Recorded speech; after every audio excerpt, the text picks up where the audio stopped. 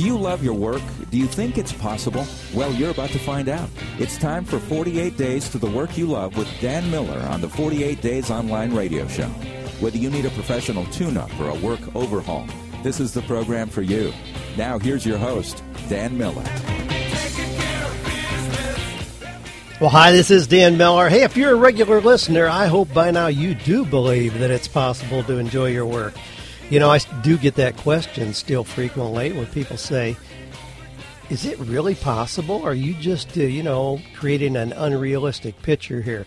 Did a workshop not too long ago, just a preview to the 48 Days seminar at a local church, and had a lady come up afterward, and she said, hey, what if I go through the seminar just because my goal is to find work that I don't hate?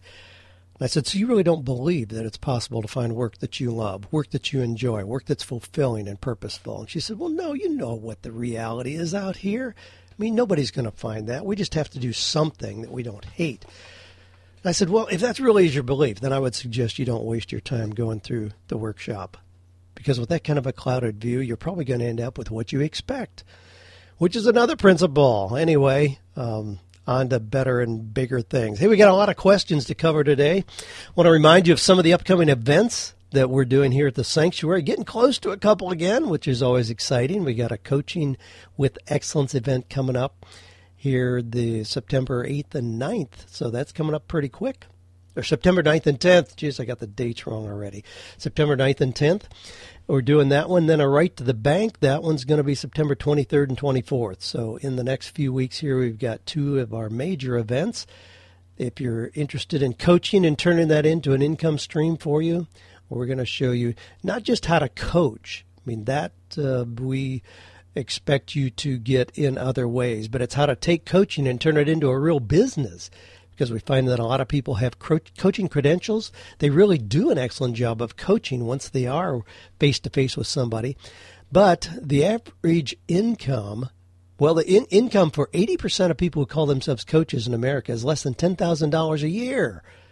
I mean, how ridiculous is that? So we show you how to take coaching skills and turn that into significant income. If you want to make $100,000, there's no reason you can't do that with coaching, but you need to approach it as a business and not just as a little sideline hobby. If you want to leave a comment or a question, we got kind of a new link. My web people are pushing me to take people to a new place. I used to always say, just shoot an email to me at askdan@48days.com. And what happens, frankly, is that I get emails that are 2 and 3 pages long that we really just can't include. So there's kind of a forced shortness if you go to 48days.com/listen. That takes you right to the podcast site. And there you can leave a question, and it's formatted so it's likely to pop up on my radar screen and be included as part of the show here. 48days.com/listen. Well, let's go to some of the questions that I've got here right now. Let me go to one from Vince, who says, Dan, I'm looking for a career change and have been for some time. I purchased the 48 Days Kindle version. Love the book. At the end of the book, you talk about starting your own business. I've thought about this for some time, but I've never reacted to it. I was wondering if you have any information on the success rate of this business. The business is a mobile oil and lube service. Do you have any information on success or failures of this business? Well, Vince, we could go through, and there's a whole lot of successes, and there's a whole lot of failures. And it doesn't have as much to do with the business itself as it does with how you position yourself to run the business. Now, I did a quick search, and there's a whole lot of information out there about mobile oil change businesses. And you can get a business opportunity, which means that you simply purchase kind of a prototype. So you're purchasing information about how to do it. There are franchises. That's different. Franchises are heavily regulated by the U.S. government, and so you're going to get information that is pretty well documented. They have to tell you, what the success rate is of their franchisees, give you names of people that you can talk to. Of course, the investment is going to be pretty significant with that, but you get a pretty well-proven track to run on if you get a franchise. There's also a site, and there was one that came up really quickly. You'll find it if you put in mobile oil change business, and they are selling just a business plan on how to start a mobile oil business and have a lot of testimonials on there about people who did that. And I would start there. It's like $59 for their business plan and a detailed outline of how to start a mobile oil change business. I'd start there because, frankly, with that, there's not really a lot of recognizable names, franchise names. I mean, now, if you want to start a hamburger joint, and if we call it Vince and Dan's Hamburgers, nobody's going to recognize it. But if we get a McDonald's or Wendy's or Burger King franchise, people recognize the name, and there's a lot of power in that and a lot of value in that. In the mobile oil change business, we don't have that. There's not recognizable names. So you're going to have to build your own reputation regardless, and in that sense, it makes it less valuable to have a franchise. So you may be able to spend $59 on getting information as to how to do it and just go out and start doing it. Because ultimately your success is going to come down to you being able to create a plan, see your business come alive on paper, and then get out here and generate customers. But if you got into half a dozen commercial office buildings where you established your name there, you would probably have enough business to keep you busy, period, without doing any other kind of advertising, just simply keeping in contact with people in those office buildings. I mean, depending on the size of the office complex, it could be one where you would do nothing but just rotate through customers. Now, I like the business idea because it is something that is repetitive. It's not something that people purchase once and that's it. No, they do it once. You can give them a little reminder, shoot them an email, put a note on their windshield if you're working the parking lot, say, hey, I think it's time for another oil change. I mean, you can build a real solid customer base in doing that. I like the concept a lot. So I would encourage you, go ahead and explore that. Stephanie says, now I'm going to condense this a little bit. She says, I'm a woman with a very take-charge personality who enjoys exercising power and authority, communicates boldly, directly, very determined, extremely competitive. I feel that I've been equipped with a personality to lead. My DISC in all three graphs is a strong D, and my core private self has a D off the chart. I have a moderate C analytical element as well, apparently completely covering this up in my public self. Now, this lady is a primary care physician. So she's a doctor, says she's great at giving advice to her patient peers, increasingly her supervisors. In less than 2 years, she's been promoted to a significant leadership position, but I'm not feeling free enough to fully engage my skills and talents. Additionally, I feel I have to dial back who I am to smoothly operate in my current environment, therefore feel my health is suffering. She's gaining weight, not being true to herself. Now, the question is, how can she use those things? And she says, help, you're a strong thinker from one eagle to another. I really need a bit of advice for myself. Well, now there's some things that you talk about your S. Now, just to recap a little bit, the DISC personality categories, there's 4, D, I, S, and C. D, where you say you are extremely high, is dominant, bold, daring, aggressive, assertive, high pressure, opinionated, and so on. We know that. I is influencing, somebody who's social, gregarious, life of the party, cheerleader, outgoing, and so on. S is that steady, reliable, good listener, compassionate, patient, slow to change.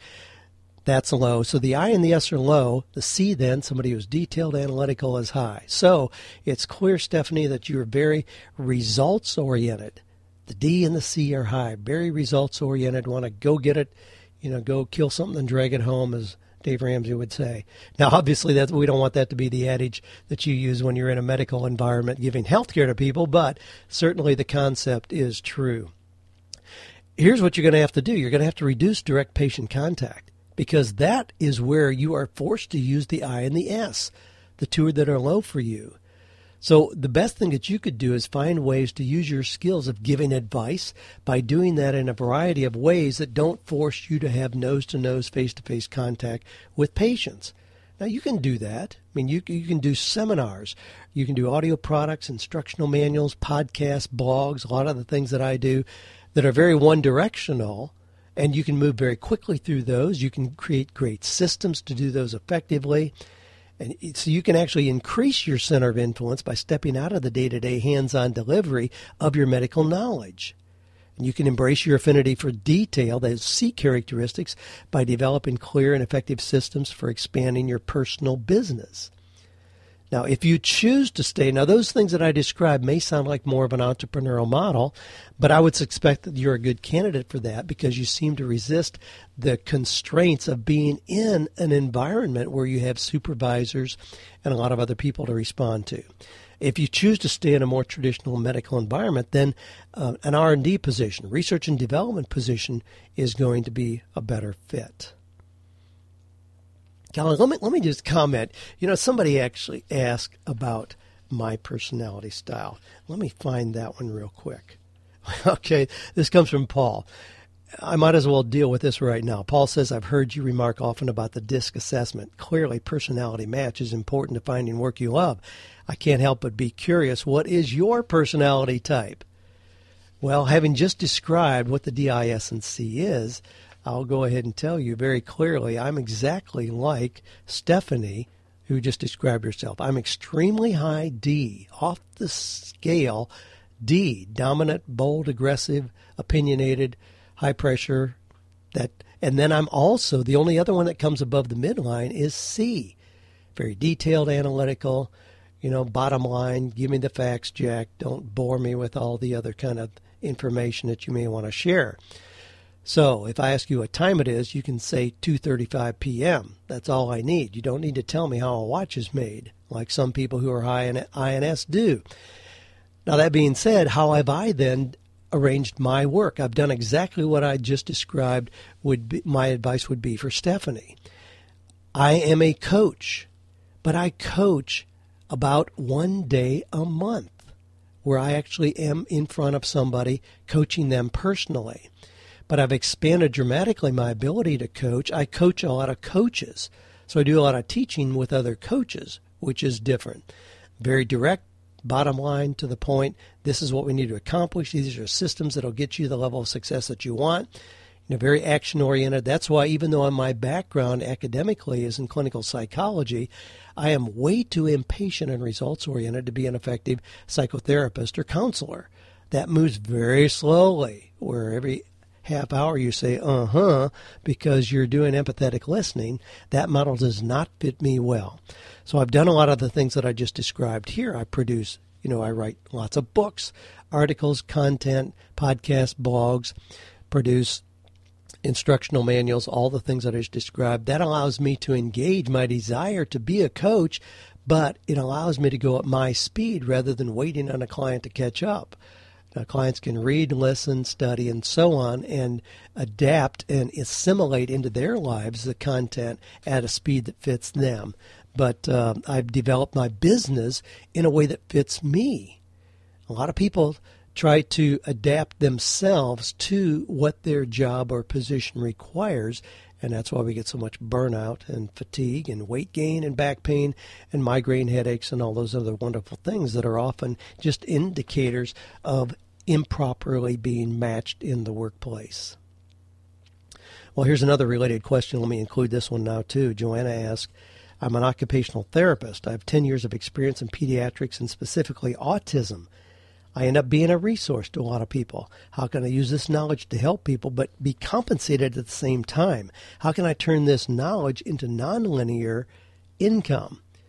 And you can do much the same kind of things. If you want to create residual income and you are a specialist in pediatrics and autism, you can leverage that nicely by doing workshops, seminars, audio products, instructional manuals, podcasts, blogs, CDs, the same kind of things that I just described. Yeah, you can do that and knock it out of the park.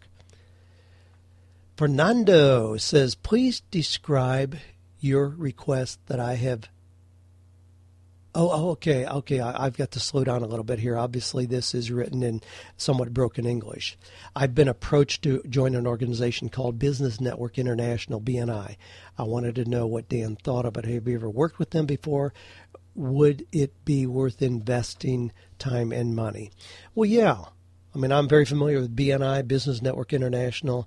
The model is somewhat like the old Rotary model. Now, Rotary originally was started by an attorney, and it was developed back in the days when attorneys didn't have full back pages of phone books and the TV ads that they run now that tend to be pretty obnoxious. But it would be seen as very unprofessional for attorneys to advertise in that way several years ago even. So Rotary was designed as a networking organization for professionals where they would have one attorney, one dentist, one physician, one engineer, one accountant, and so on, where they would get together, but then by knowing each other and trusting each other, they would share business resources and referrals.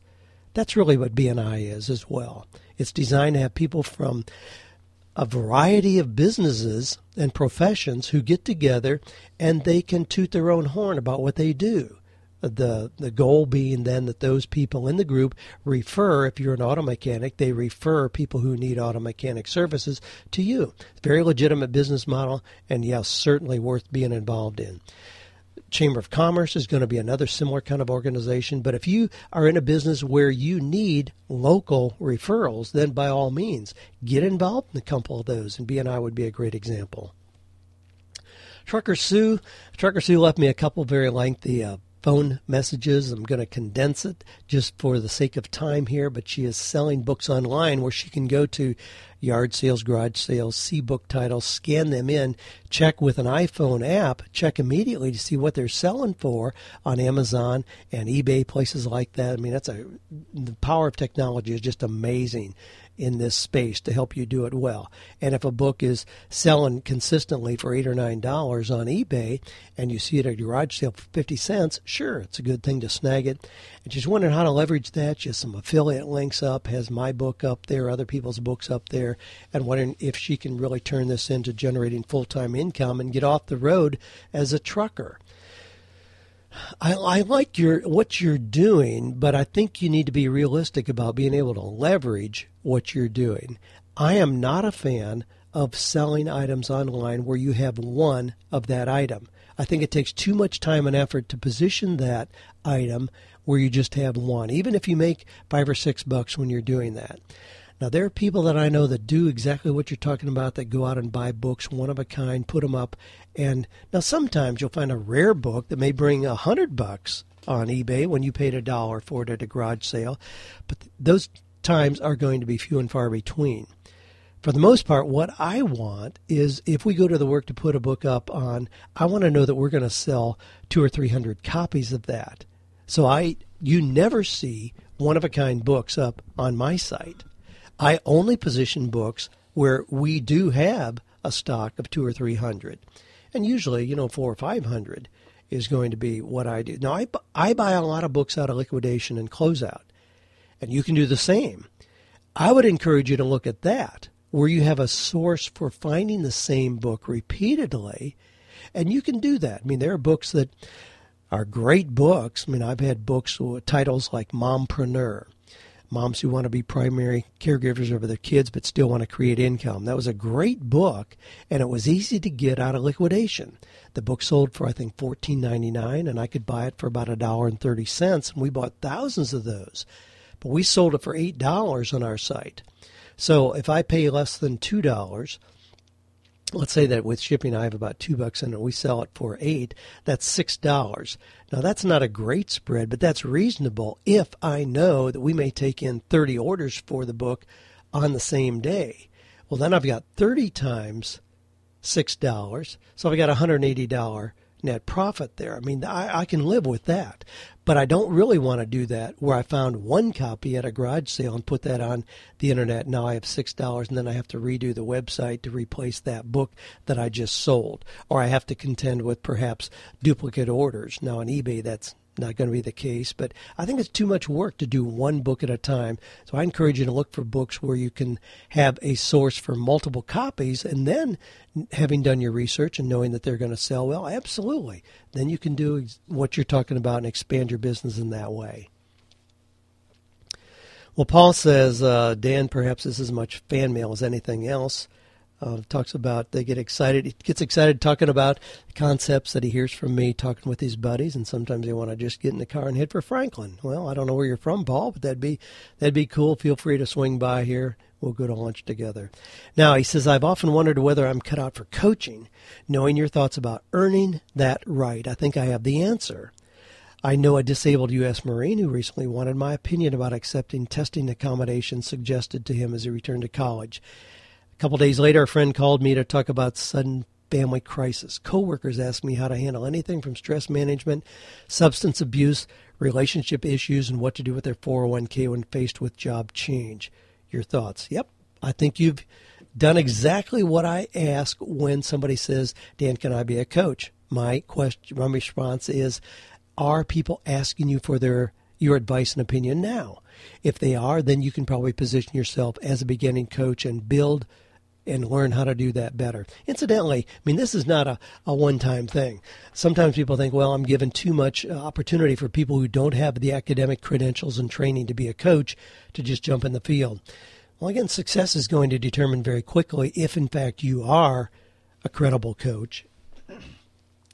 And also, if you have the opportunity to begin coaching, that is exactly what it is. It's a beginning. You should be spending an hour a day reading about coaching. Get your hands on anything that you can get a hold of that will help you become a better coach. We have a lot of resources that we hand out in the Coaching with Excellence seminar that we do here to help people do additional reading so they become better at coaching. So it's not some easy way to just position yourself as a great coach and that's the end of the line, but no, this is a beginning process to then become better and better at coaching. So if you are having people asking you for your opinion, absolutely. If you want to be a coach, call yourself a coach. Start the process of becoming excellent at what you do. Well, Paul also says you have often described your life in Tennessee, including, among other things, your morning commute to the sanctuary. Sounds like heaven to me. I imagine that you have a nice combination of peaceful surroundings, perhaps solitude, and interaction with others. What's the ideal balance for you?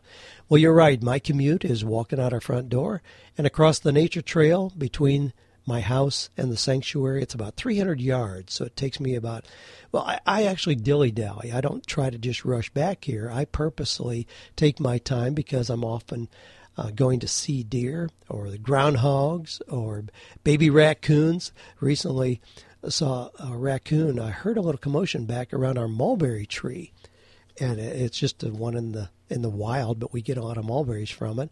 And the mulberries were plentiful right then, and I looked back there and I thought there was a cat there, and I looked a little closer and realized, no, that's a raccoon. Well, I stood still and watched, and sure enough, 5 little baby raccoons started scurrying around once they knew there wasn't an imminent danger, started scurrying around, eating mulberries under my mulberry tree. Well, those are the kind of things I see in my morning commute. I don't hear horns honking. I don't come to any red lights. No angry drivers. Nobody flipping me off. I have the luxury of just strolling between my house and the sanctuary where I then start my day back here. And yes, it is very peaceful. And yes, I do have a lot of solitude. Having described my personality, given that away a little bit ago, I love solitude. I don't require a lot of interaction.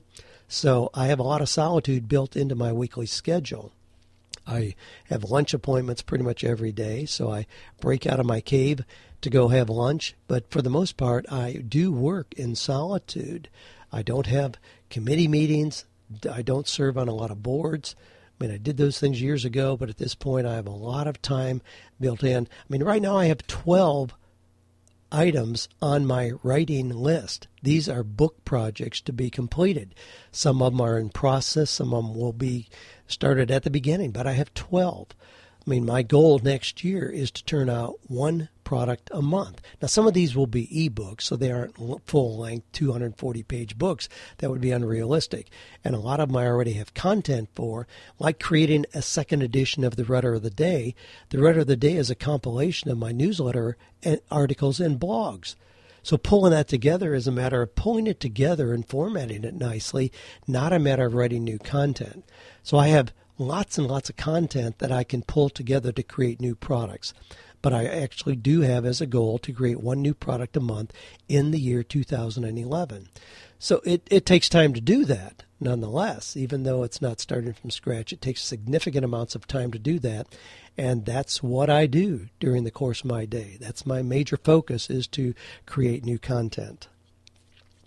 Gerald says, Dan, I have an idea, an invention. Should I first spend the money to patent the idea, or should I just go ahead and begin to develop the idea?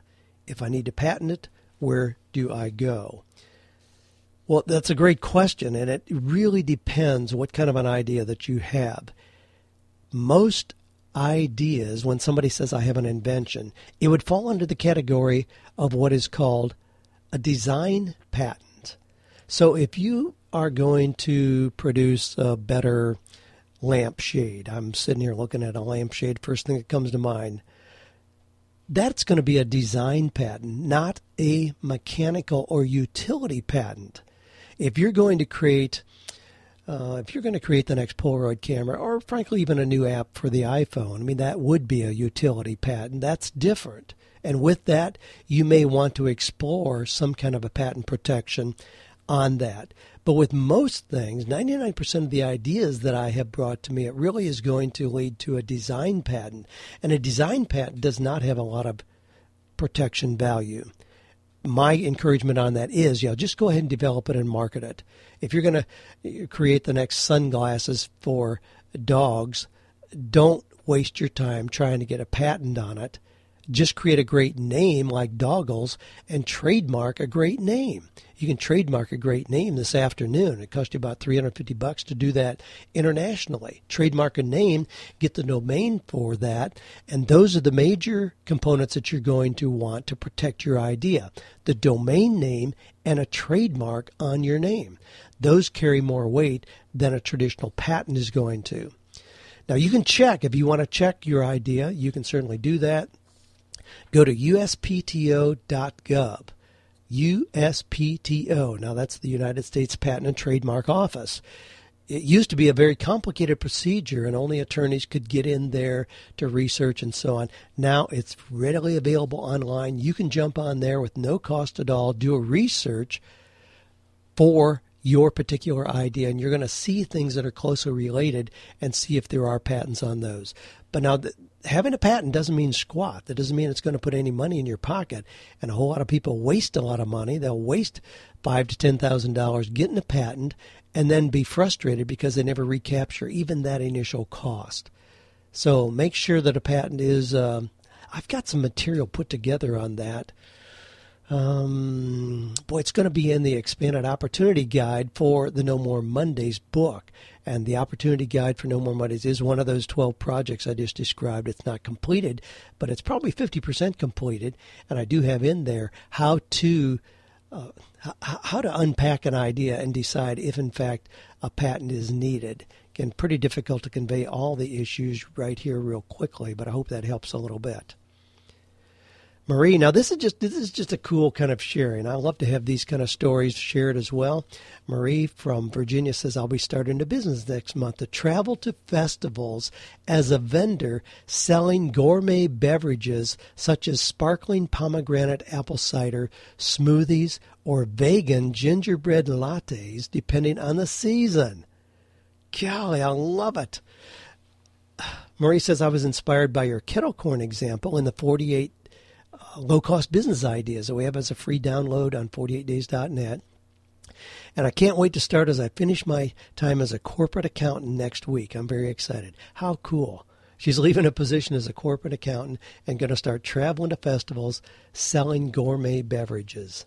Man, I mean, the things that you described sound mouth-watering just to hear the descriptions of them. Sparkling pomegranate apple cider. Man, sign me up for that. I love apples in any form. I mean, I love applesauce with any kind of a meal you could put on the table. I love raw apples. I love apple juice. I have apple juice in my refrigerator back here at the sanctuary 365 days of the year. So that one right there got me. You had me at apple cider. Well, Todd says, Dan, I've heard you say several times that reading 3 books on a topic can make you an expert, or something to that effect. Yeah, as a matter of fact, I have said that. I mean, that really puts you above 98% of the people on the planet. If you read 3 books on a topic, you're going to know more about it than most anybody around. I'm very interested in, and I read a lot of information on what and how to eat in order to maintain good health and normal weight. I've also been reading up on what it takes to get people to change their lifestyles and maintain a healthy diet, since many people will not make long-term changes even when presented with correct principles. I have imagined the possibility of hosting small group seminars, maybe 10 to 20 people, to talk about weight loss and returning to health while creating an environment where change is likely. I do not have a medical or nutrition degree, but I believe I know enough to help people. Is this feasible, or would my lack of concrete credentials present too much of a problem? Thanks, Todd from Oklahoma. Well, Todd, if you look at the people who have created big names for themselves in the health and fitness, weight loss business. Suzanne Somers. Now, does Suzanne Somers have a PhD in physiology or an MD or some degree in nutrition? I don't think so. I mean, I frankly don't know for sure, but I think she's just a celebrity who happens to be interested in that particular thing. Now, without diminishing the value of those degrees, and I think those are important, there are a whole lot of people out here who are sharing information about how to lose weight. Now, for one thing, in terms of creating a niche for yourself in that arena, you've got a whole lot of competition. I mean, that's one that I probably wouldn't go into because there's a whole lot of people who claim to be experts in that arena. Now, there are a whole lot of people who do have medical degrees and nutrition background, and there are more so than who do not, probably, who just have a story to share, and their story can be inspirational to other people.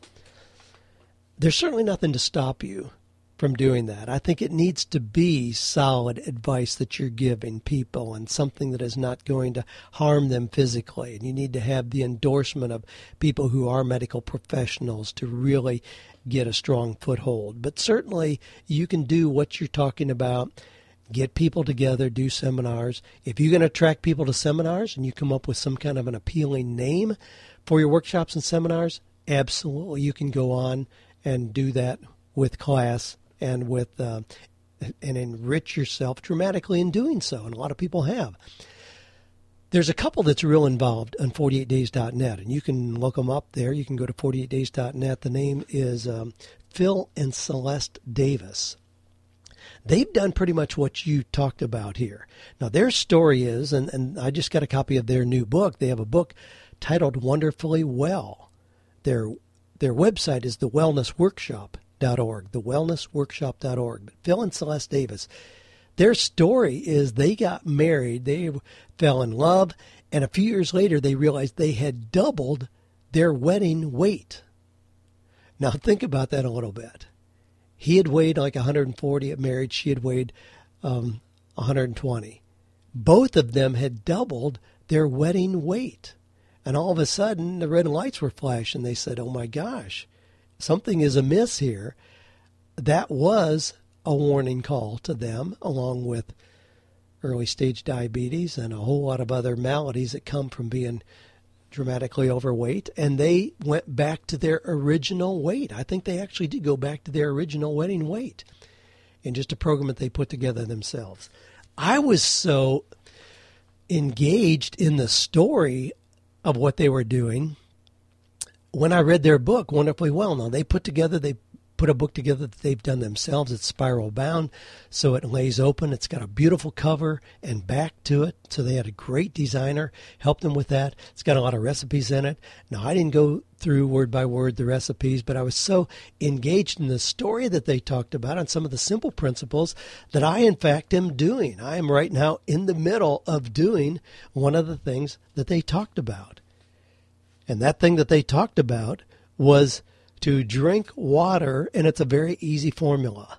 One of the things that they did to drop that weight off was to drink half of their weight in ounces of water every day. So you can do the math on that. I happened to weigh, when I read their book, about 175. So I need to drink about 85 ounces of water daily. So that's pretty easy to figure out. I have on my desk here right now one of my empty 2-liter bottles of Diet Mountain Dew, which is my drink of choice, but it's full of water this morning. So that's 64 ounces. So a 2-liter, that's 64 ounces. So I need to drink that in its entirety and then about another half of one of those. That would actually be a little more, but that's about what I'm doing. So I am in day This is day 10 of 14 days. I haven't shared this with anybody but Joanne. I'm just doing it. It's interesting because it's not difficult to do, even though I've been at several, dinner functions and parties and things like that. But nobody notices that I'm not eating everything in sight, which is easy to do, but I'm drinking enormous amounts of water. So I'm drinking half of my body weight in ounces of water every day. And then also during the 14 days, I'm eating nothing but just fruits and a few vegetables, but mainly just fruit. I really feel great. And also, it appears that I'm not a weight loss expert by any means. I mean, I really, and I don't get caught up in the latest fads, and I'm not grossly overweight and have struggled or anything like that. I've got great metabolism and feel great in general. But I was feeling a little sluggish. I was feeling like the edge was off of my energy. And so when I read Phil and Celeste's book and saw what they did, I thought, man, there's no reason I can't do that. I'm going to try it. So I'm doing 14 days of drinking the water and doing primarily just fruits. I really feel great. I wake up rested in the morning. I feel like I do have an increase in energy, and it appears that I'm losing about half a pound a day in just what obviously I don't need as a little excess weight. So I think I'm going to get back down to my college days probably and weight even just during this first 14-day period of time. Now, I really didn't intend to share what I'm doing personally here, but I think it's an example of what you're talking about doing. If you have a personal story like that, and if you can have some very easy to follow kind of principles where it's not real deep nutrition and you don't have to count calories and do lots of complicated kind of things, yeah, there's a place to get out here and get involved in doing what you want to do, doing seminars and nutritional help and counseling. Now, in terms of the degrees and things, I don't know what kind of credentials Phil and Celeste have, but I'm certainly not doing anything where I think that I'm putting myself in danger physically or I would need a medical opinion to do that. And frankly, medical opinions usually are just that. I mean, that's why they call it the practice of medicine, I think, because every doctor has a different opinion about whatever the situation is going to be anyway. So I certainly take full responsibility personally for making decisions that may even be medical decisions ultimately. So, yeah, I think you can make a place for yourself. Go ahead and start. You have no risk. There's really no downside. If you propose a seminar or workshop, the real proof of the pudding is, can you get people to register and come? You may want to invite a couple other experts in. When we do the writing conference, I invite other people in who have great perspectives on writing. At the Right to the Bank that we'll have September 23rd and 24th, I'm going to have Matt Bauer, who's the publisher at Thomas Nelson Publishing, the biggest Christian publisher in the world. And they've handled major people like John Maxwell and John Eldridge and golly, the list goes on, but obviously at the top of their game. The publisher, I'm going to have him here. I'm going to have Kent Julian, who has written several books. He's one of our top coaches, and how he has leveraged his coaching expertise by writing books. I'm going to have Ken Abraham here. Ken is probably the number one ghostwriter in the world at this point. He writes stories of famous people. So when Senator Frist wants to write a book, Ken Abraham is the one that did that. Joel Osteen, obviously at the top of his game in terms of being a worldwide recognized name as a pastor. I mean, Ken Abraham wrote his book. He wrote Victoria, Joel's wife's book. He is currently, what is he currently working on? Well, he's going to be doing a Tim Tebow book, and wrote a book with Senator Bob Dole, Chuck Norris, Against All Odds. Those are all books that Ken Abraham wrote, and I'm going to have Ken here for the Right to the Bank seminar. So I love to have people whose area of expertise complements my personal areas of expertise in the same area. So don't be afraid to link arms with people in the health and fitness arena whose skills complement your own. Don't be threatened. Don't feel like you're in competition. Link arms with those people. One of the things that has given me a tremendous amount of success as a coach is that particular principle. People used to think, well, gee, if you're a coach, you don't talk to any other coaches in town or tell them your secrets. Well, that comes out of a scarcity mentality, and that cripples everybody. At the end of the day, nobody's got any eggs in their basket. You'll have a lot more success by sharing everything you know with other professionals who are doing the same thing you're doing. I mean, I really do believe that. The principle that I talked about earlier, the basic principle of even like Rotary, where you have only one person in any category, that's okay conceptually, but you can have a group that, I think there's more value in doing it like that, having the diversity, but you could have a group of all physicians or all accountants or all attorneys and still have a lot of overlap in sharing referred business. I mean, I refer the bulk of requests that I get from my personal coaching, I refer to other coaches. That helps them, and it helps me. But I'm happy to do that because I can certainly not handle it all myself. And rather than just turning away business, no, I want to give that to other competent coaches and help them build their practices as well. Well, this says, Dan, I have a book I published. Let's see, the name on this is Ted. Ted says, I have a book I published in 2007, and the title of the book is Building a House Day by Day.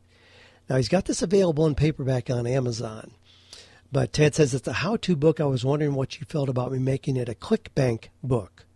Do you have other suggestions? I haven't pushed the book very much. I think it would do better in ClickBank form. Yeah, I think that would be wise to do, and it's not a matter of either or. I think you're wise to have it on Amazon, no question about it. So every time you talk about it, you can send people there. I think you ought to have it available from your own site.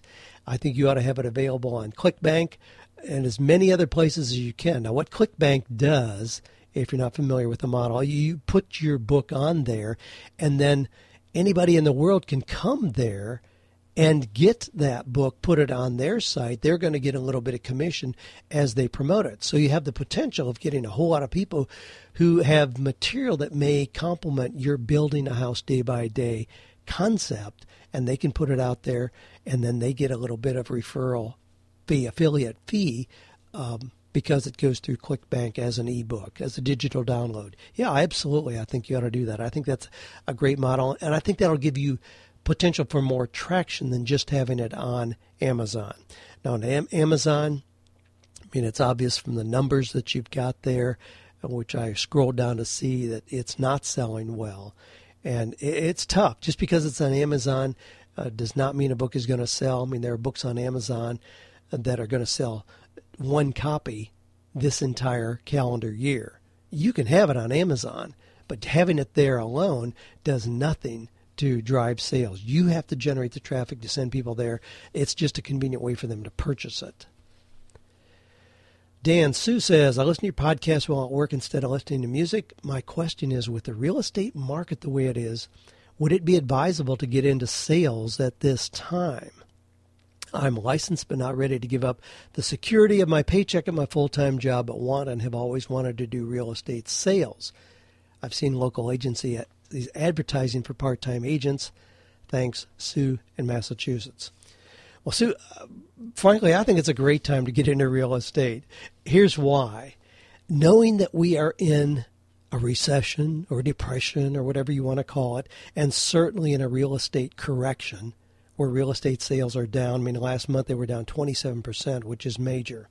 What that means is that a vast majority of people who are real estate agents are going to read the headlines of the paper and say, oh my gosh, real estate is dead. I'll just let my license go into escrow.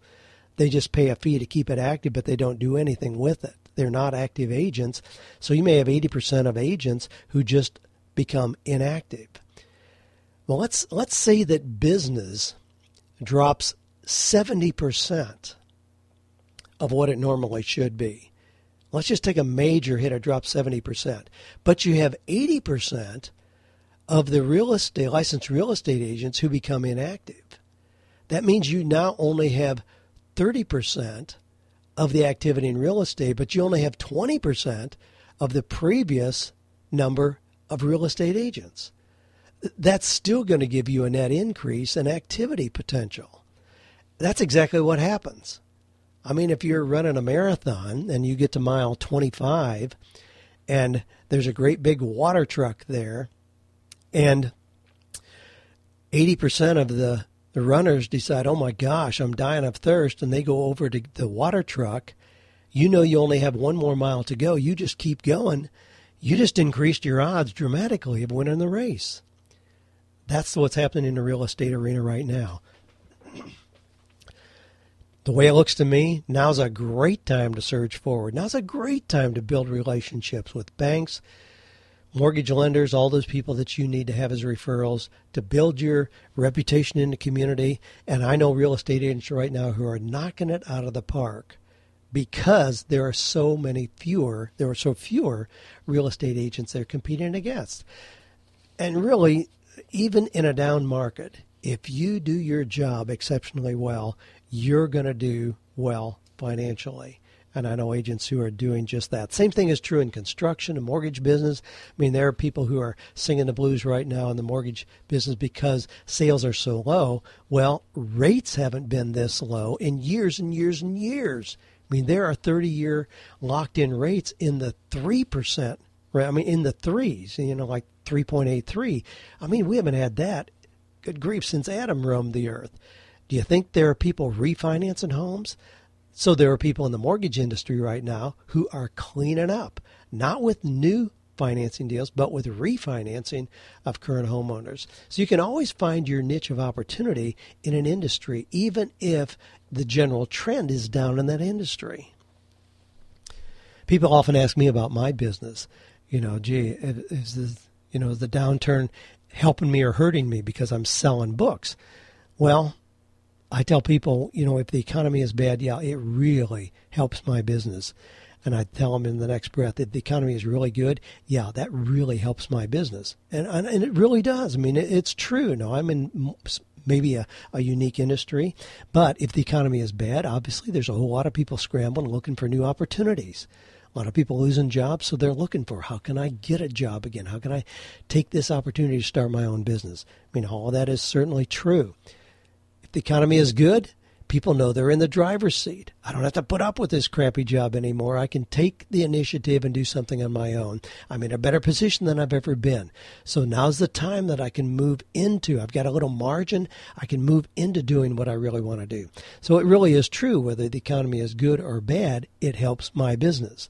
And we've been doing, our product sales have just been unbelievable the last 30 days. I mean, I was doing some tallies yesterday, and it's like, oh my gosh, I mean, we don't do this leading into Christmas or January because product sales have been that strong. Well, you know what? Boy, I'm going to have to break right there if I'm going to stay true to my 48 minutes, which I'm going to do. Thanks to your recommendations, we're going to keep it at 48. It just was a very small segment of people who suggested anything other than 48 days. 48 days. Yeah, that's my next product, a 48-day podcast nonstop. Now, 48 minutes works pretty well for me. Thanks for your affirmation and feedback on that. We're going to continue doing that. Again, be reminded you can leave a question if you want to at 48days.com/listen or podcast. Please check out the opportunities to join us for one of the live events coming up here at the Sanctuary. We'd love to meet you in person, share ideas, break some bread together, and grow together in our own success. Also, if you aren't watching it, we're now over 7,000 people on 48days.net. These are people, this is not a place to find a job, but this is a place to connect with other people who are taking action on their ideas. They are finding or creating the work that they love. I hope you're doing the same.